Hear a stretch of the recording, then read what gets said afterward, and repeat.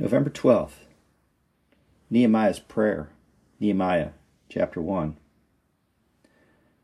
93 years after the angel Gabriel brought Daniel the message of the 70 weeks until the coming Messiah, God set in motion the event that would begin the clock, the decree of Artaxerxes to finish the rebuild of the city of Jerusalem.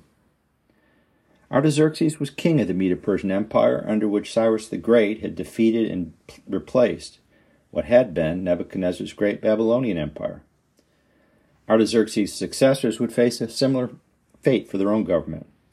They would battle Alexander the Great of Greece and, in fulfillment of Daniel's prophecy, would lose their own empire to him in the process. King Artaxerxes would, however, be the one to issue the important decree, the one that would initiate a major change in the governments of both the earth and the heavens.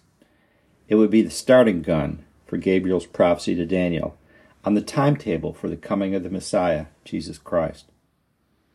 In the 20th year of Artaxerxes' reign in 444 BC, the king would perceive a sadness in the face of his wine cupbearer and casually ask him what the problem was.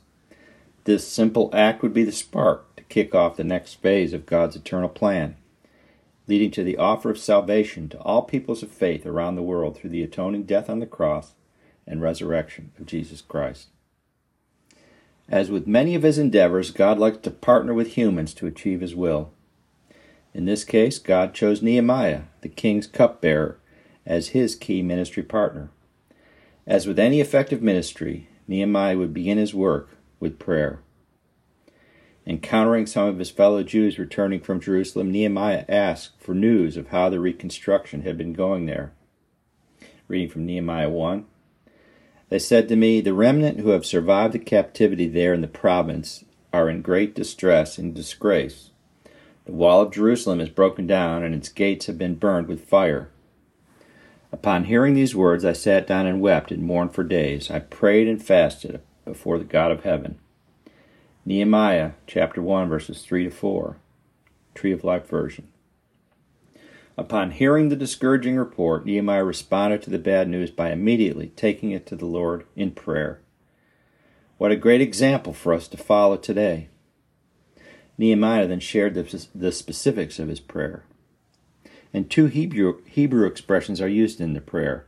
Mitzvah means a commandment given by God to Moses to be obeyed, and B'nai Yisrael means the children of Israel. Then I said, Adonai, Lord, God of heaven, the great and awesome God who keeps the covenant and loving kindness with those who love him and keep his mitzvot, or commandments, please let your ear be attentive and your eyes open to hear the prayer of your servant, that I am praying before you today, both day and night, on behalf of your servants, the B'nai Yisrael. I am confessing the sins of B'nai Israel, that we have sinned against you. Yes, I and my ancestral house have sinned. We have acted very corruptly against you. We have not kept the mitzvah, the statutes, nor the rulings that you commanded your servant Moses. Please recall the word that you commanded to your servant Moses, saying, "If you act unfaithfully, I will scatter you among the peoples. But if you return to me and obey my mitzvah and do them, then even if your dispersed people are at the ends of the heavens, I will gather them from there and bring them back to the place where I have chosen for my name to dwell." Nehemiah chapter 1, verses 5 through 9. Similar to the prayer of Daniel that had brought forth Gabriel, Nehemiah sought forgiveness for his own sins and for the sins of his people. He acknowledged the reason for their exile to Babylon and pleaded with God to forgive them and to complete the reconstruction process that had come to a halt in Jerusalem. God needed to step in because they were no longer able to get it done in their own strength. A power much greater than themselves was now required. God would answer Nehemiah's prayer by providing great favor when the matter came before King Artaxerxes.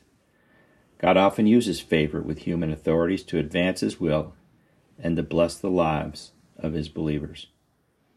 With his prayer complete, Nehemiah was now ready to present his request to King Nehemiah when the window of opportunity was open.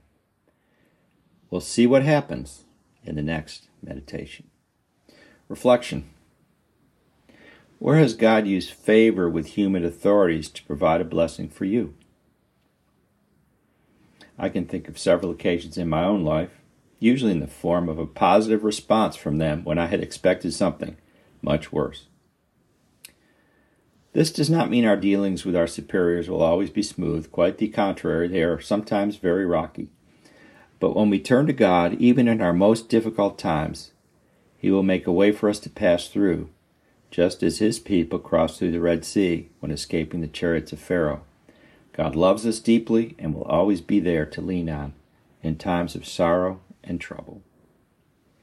Let us pray. Lord, we thank You that You're always there to bless us, both in our joyous moments and in our times of great need.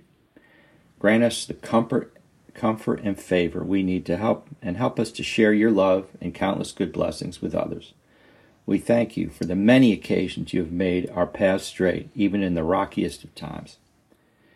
We pray this in Jesus' name. Amen. And have a blessed and beautiful day in the Lord today.